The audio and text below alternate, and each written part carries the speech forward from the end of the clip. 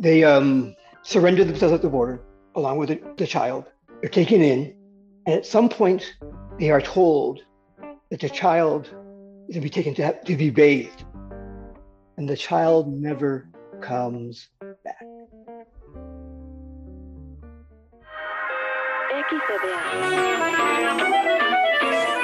Because you've always taken such charge.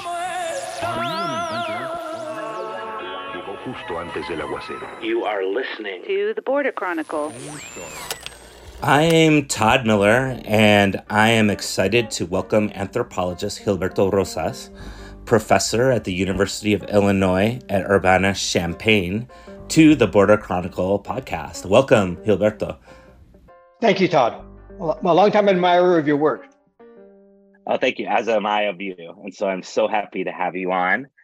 And I'm so excited to be able to discuss your new book, which is titled Unsettling: The El Paso Massacre, Resurgent White Nationalism and the U.S.-Mexico Border. And I should mention that we are recording this podcast. You are obviously listening to this, not when we're recording it, so you're listening in the future, but we are recording it on August the 3rd, which is the anniversary, I guess, or I don't know how you'd put it. Anniversary sounds way too positive. It's been 4 years exactly since this massacre happened in El Paso. And Gilberto, I think that would be a great place for us to start. If you could maybe explain what happened on that day through your eyes, like my eyes. Believe that, yeah. And I believe you're from El Paso. You're trying to call your parents. I'll just leave it for you to describe again what happened. Let me begin there. I am from El Paso. I grew up in El Paso. I was not born there, but I grew up in El Paso. I went to school in El Paso. And then my mom and dad's families go back for generations and generations and generations. My great-grandparents crossed the border during the Mexican Revolution. In many ways, they are one of the early incarnations of the refugees that you now see today. So I did some early work years ago in southern Arizona on a group of street youth who called themselves Barrio Libre and who inhabited the tunnels and committed acts of crime. And I tied it then to the rise of the intensifying border patrolling of southern Arizona and northern Sonora. And that was 2012 through 2014 when the book comes out and the like. What is the title of that book? It's called Barrio Libre, Criminalizing States and Delinquent Refusals of the New Frontier. Thank you. And that was the book that got me tenure at University of Illinois at Urbana-Champaign. And it's Duke University Press. It's still doing pretty well. I argued in that book, I argued in 2006 that the Border Patrol was driving migrants into dangerous forms of crossing, one of them being the sewer tunnels. So prevention through deterrence configures, as we know, many of us know now, right, that the Democrats and Republican administrations alike configured the border crossings as sites of violence and despair where migrants are to suffer and or perish. And one of the channels migrants were using then was the sewer tunnels where they were being preyed upon by these bodies. That book comes out, I get tenure, and I decide, I want to write about something different. And at that point, I begin to imagine going back to my hometown of El Paso and writing about it as a site of refuge. So, and I'm an anthropologist, social cultural anthropologist, and we very much work with populations often vulnerable, often activists, and to generate knowledge communally. So I go back to El Paso and I begin to imagine a project. I'm thinking about, how my family crossed the border, again, generations ago during the revolution. And I'm thinking that alongside, the growing and again, ongoing militarization of the border. And then of course, there's the election of 45 or Donald Trump, which, while it does amplify policing and border militarization. I want to return to that point in a second. It also amplifies the rhetoric. It amplifies this really nasty way of envisioning border crossers. So I'm back in El Paso doing research. I go back and forth between Illinois and El Paso. And I'm talking to activists, and one of them in particular, Deanna Martinez, who writes an interlude in the book, urges me to perhaps shift the focus some and look at family separation. So I begin to look into that question. Meanwhile, I begin to talk to various immigration attorneys. I have, for the past several years, I've given testimony on behalf of asylum seekers, and that informs the book as well. But so I'm talking to immigration attorneys about asylum and about how people are crossing the border to find is this a 2008, just to give a time context, is 2018, 2017, 2018, or would that be the testimony work or when I'm back in El Paso? Yeah, when you're doing the testimony work with family separation. Testimony work 2014 through 2016, ongoing, off and on. Okay. Mm-hmm. Yeah. And then then I go back to El Paso, I think in 2018, to begin the research project on refuge. And that's when Deanna and I meet. Gotcha. And she urges me to think about family separation. So, and then I'm talking to attorneys about, similar questions, refuge, family separation. And I learned through some various networks that El Paso becomes one of the first sites where family separation was occurring. And I have this great interview with a public defender who's describing what he was seeing in the courts, what he's hearing on the ground, and the like. And he recounts to me, for example, his name is Sergio Garcia. He's at El Paso Federal Public Defenders. Tells me this. I mean, it's a really tragic story. An elderly woman, an elderly caregiver. I'm not clear of the gender. Is caught. They surrendered themselves at the border, along with the child. They're taken in, and at some point, they are told that the child is going to be taken to be bathed, and the child never comes back.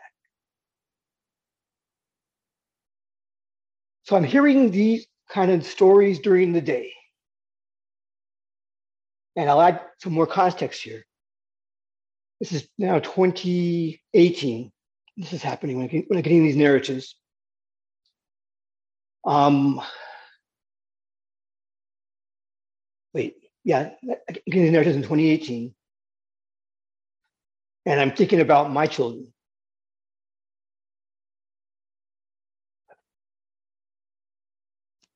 Let me back up. It's 2019. I'm sorry, Todd. It's 2019 when this is happening. I'm getting these stories. And it turns out that in the summer of 2019, I decided to go to El Paso along with my family. So I took my partner, who's also a scholar, and my two children.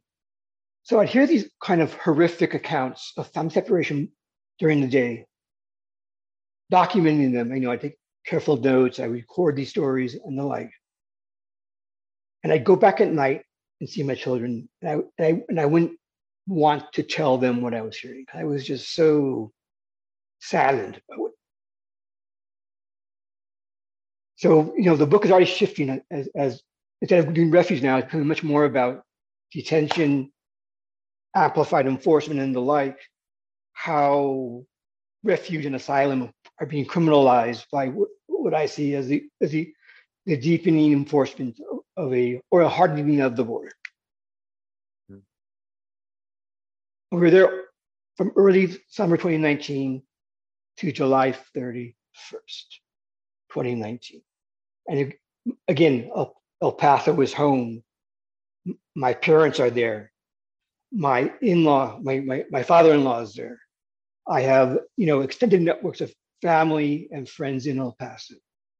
And it's late July, and I know we're going to leave soon. And my partner and I and the kids are driving around town, including the east side of El Paso.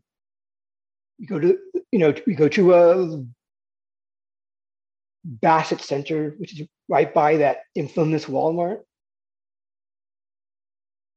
And then we go home, and then we leave. I think like the 1st or the 31st, we leave town, drive back to Urbana-Champaign.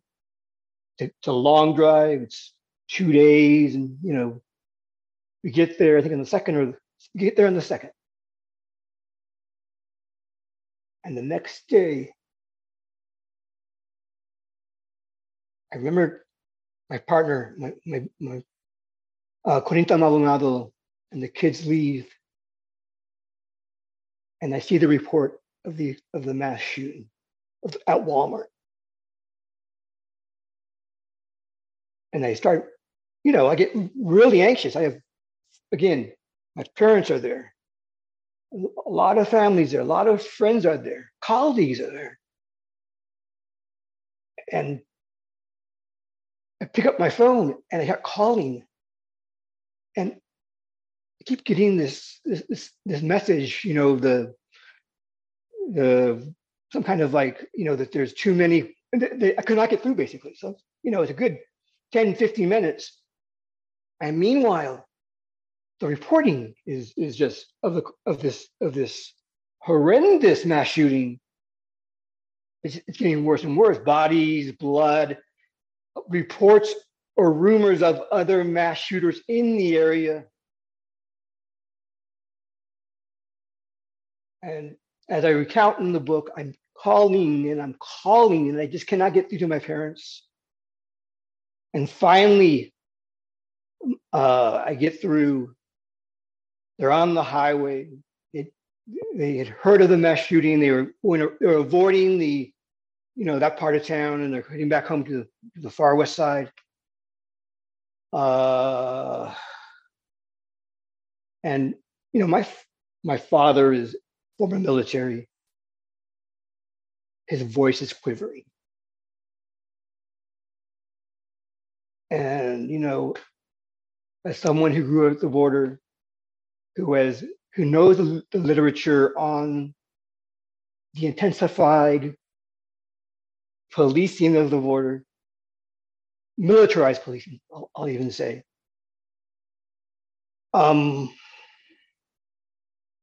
As someone who has deep roots in that region, I felt compelled to analyze it as an outgrowth of the hardening of the U.S. Mexico border. And that is the book. And I also try to gesture at alternatives in the book as well.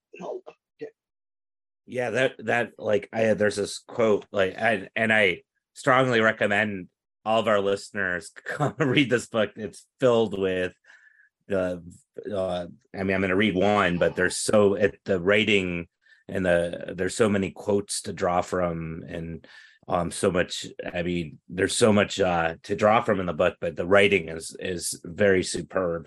And I think this quote here that I'm about to read captures a lot of what you're saying, is the thesis of the book. And it says the mass shooting on August 3rd, 2019 demands a reckoning. It must be situated in a recent and vicious amplification of pre-existing US-Mexico border and immigration policy, how it fuels a nihilistic and violent will to power. So I wonder if you could talk more at length about that. Could you first, though, remind us what happened? How many people were killed? Yeah. There were 22 people killed. There were 23 people wounded, but I think that may be an undercount. I think reports from the scene are that people fled, many of them who are undocumented, they imagine, and thus do not want to be to go to public to get help, basically. And I will also note that the Walmart is, maybe a mile from the Mexico border. It's very close to the border. It's well known as a site where Mexican nationals and Mexican Americans converge to do shopping. And the mass shooter posted on 8chan right before the shooting this manifesto on a quote unquote Hispanic invasion. So with respect to the will to power,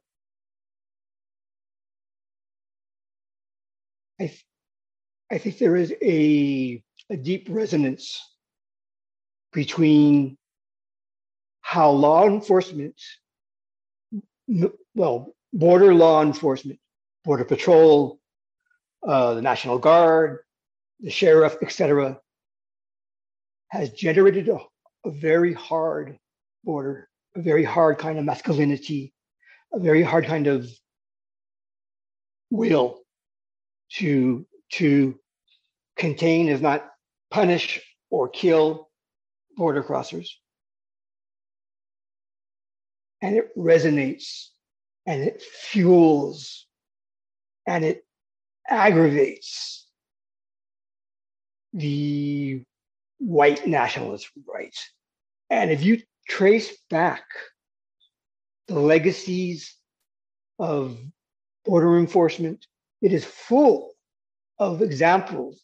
The Border Patrol comes out of the Ku Klux Klan, comes out of the Texas Rangers, notorious, in my communities, notorious law enforcement types that skirt the law while enacting often racist violence against communities of color.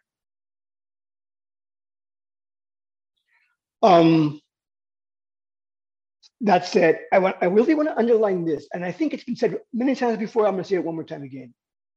The border policy is a bipartisan enterprise.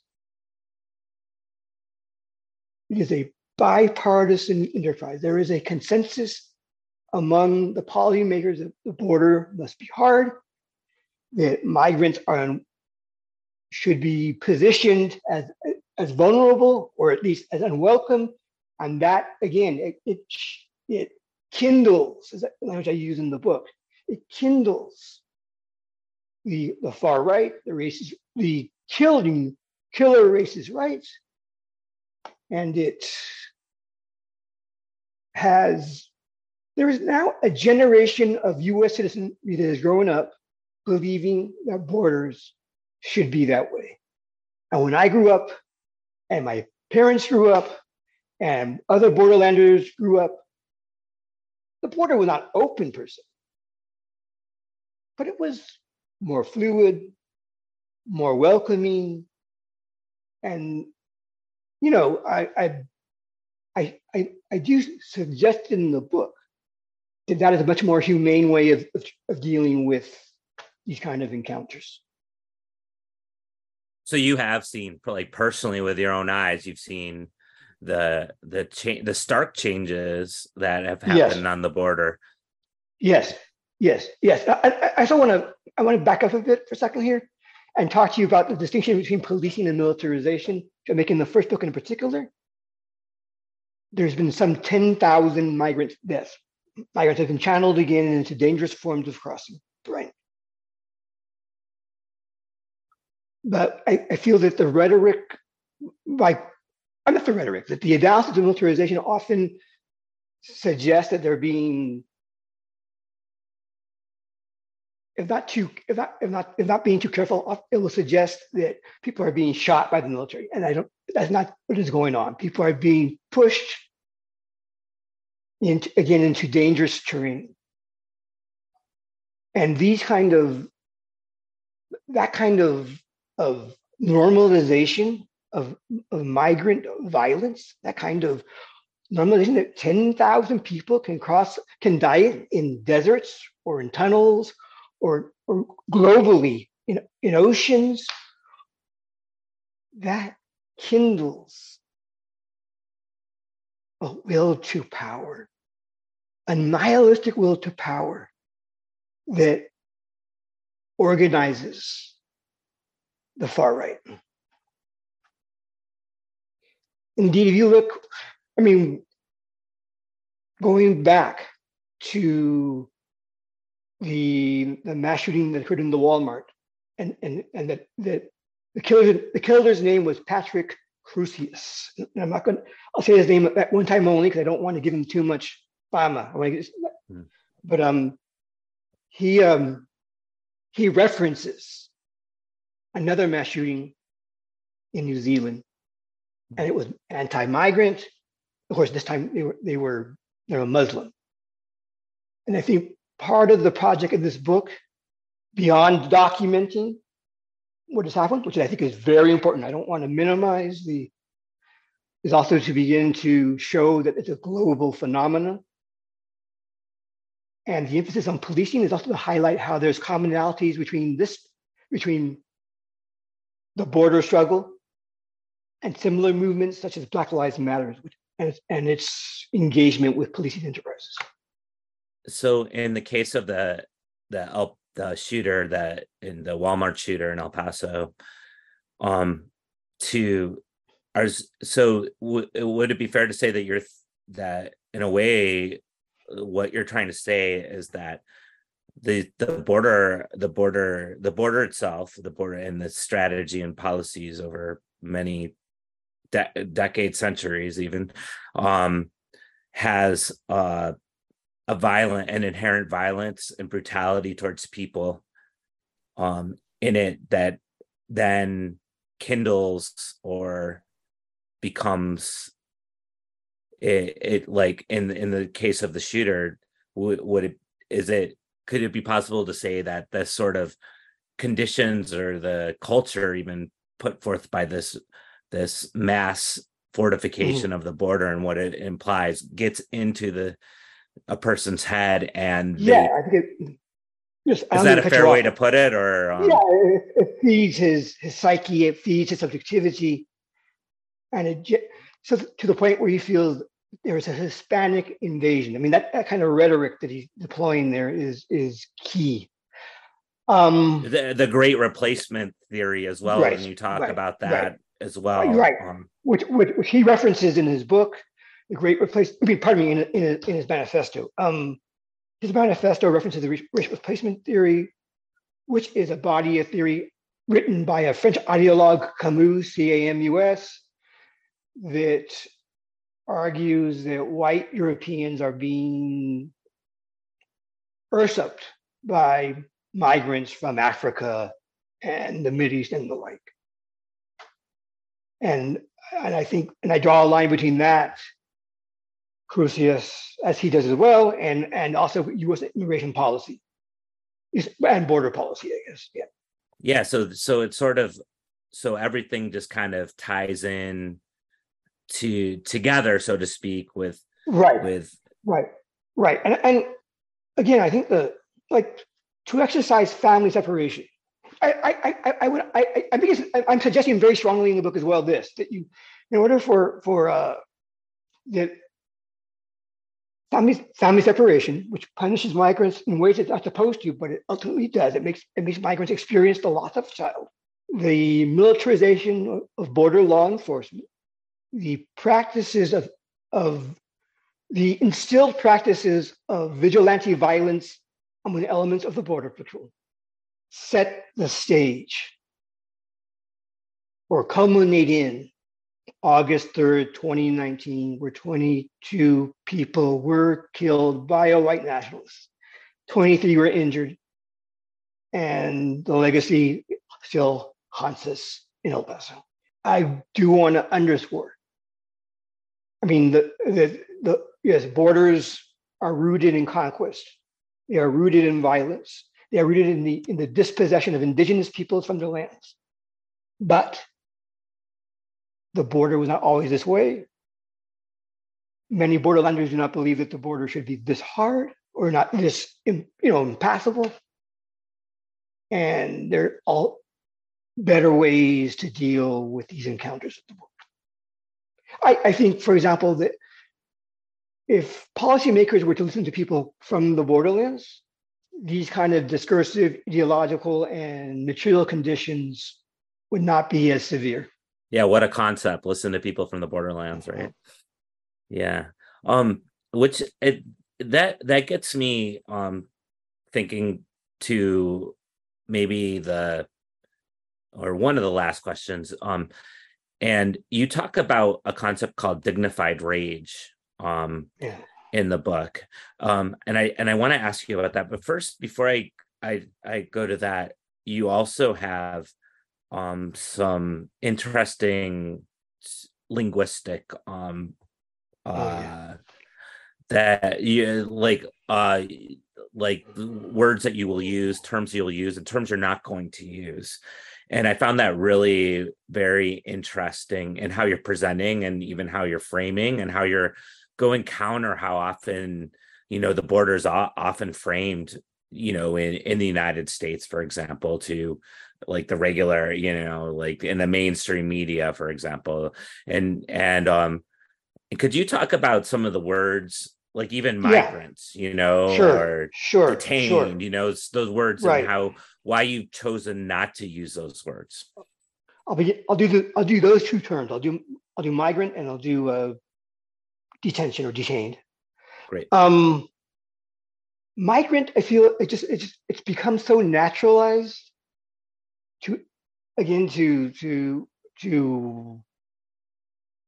people in the world that people are on the move or that people are moving, that the underpinnings of it often are lost. Like what drives migration, be it, undeclared wars of Central America, or be it, the North American Free Trade Agreement in Mexico, or be it,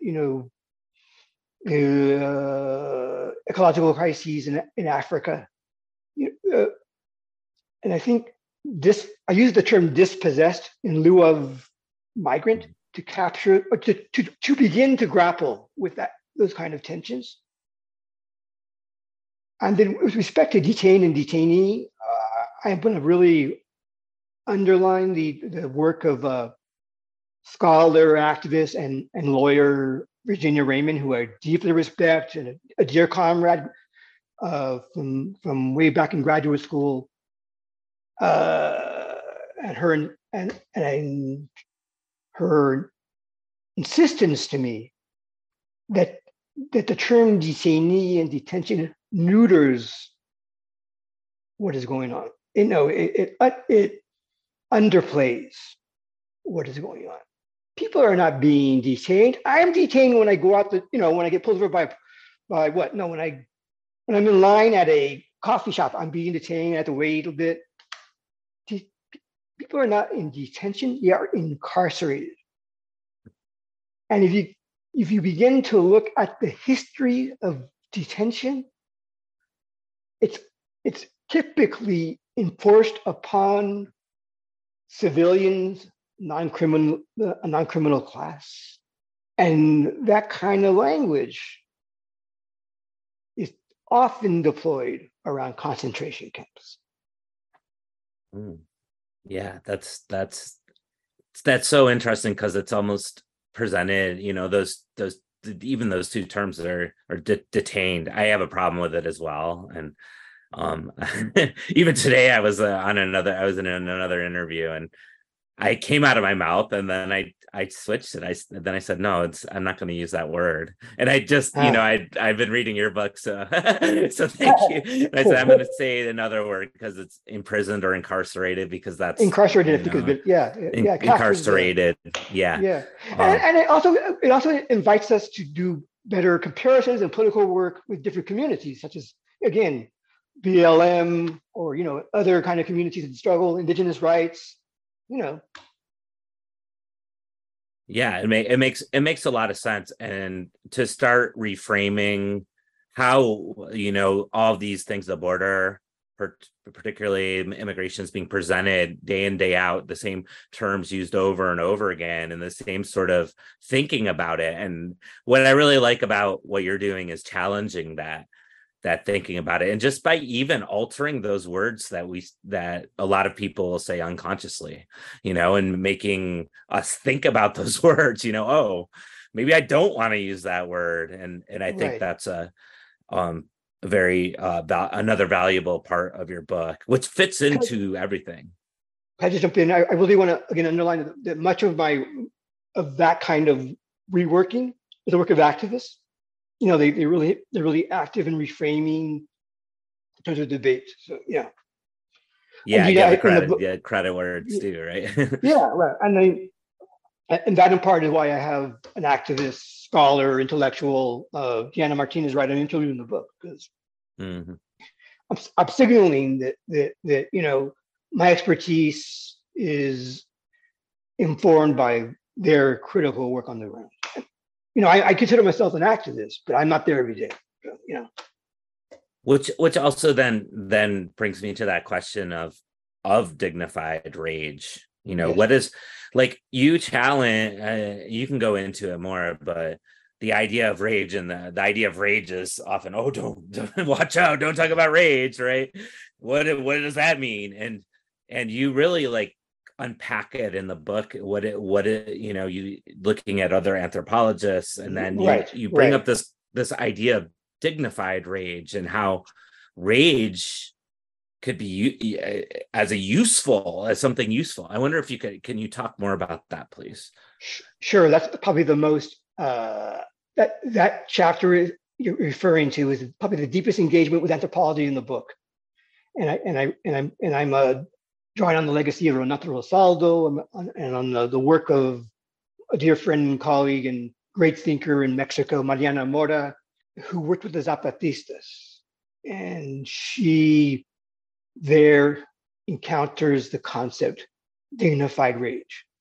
And before I explicate what I mean by that, I want to note that, and I want to be very transparent in how knowledge is produced. My partner, Conita Maldonado, is the one that you should look at dignified rage as a concept to use in your book. And so here I am. Okay. So dignified rage, the Zapatista invention, Zapatista term to help people critically challenge power. And there's if you read Fanon, if you read Rosaldo, if you read Mora, there's these. They're not striving for objectivity.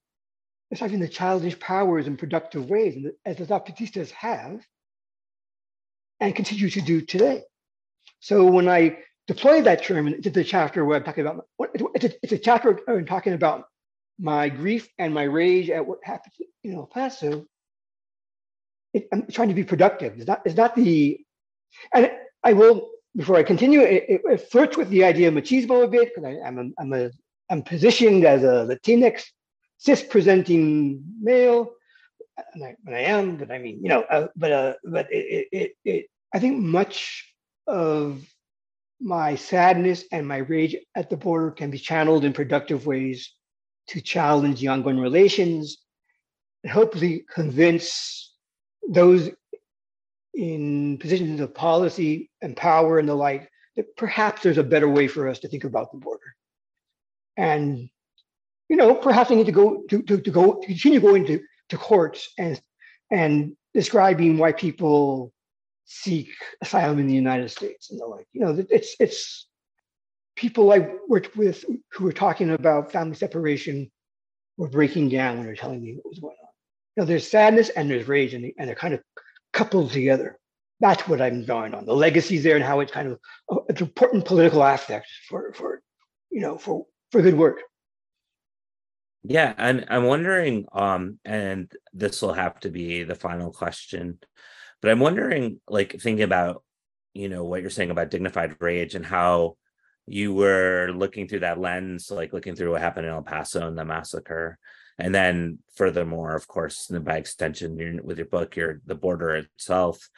And I'm wondering, like, thinking about all of that, what are your thoughts about what could happen on the border, how we could shift, or what would you suggest as a direction that we could go on the border? Keep, like, not only taking the dignified rage, but taking all your research on this book and your previous books and everything. Right. Yeah.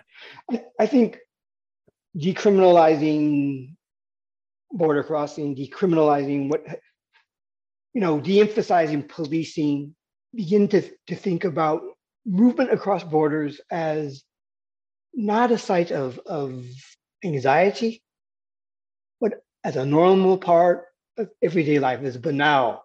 I and many people I know cross the border regularly to get coffee, to get meals, to make love,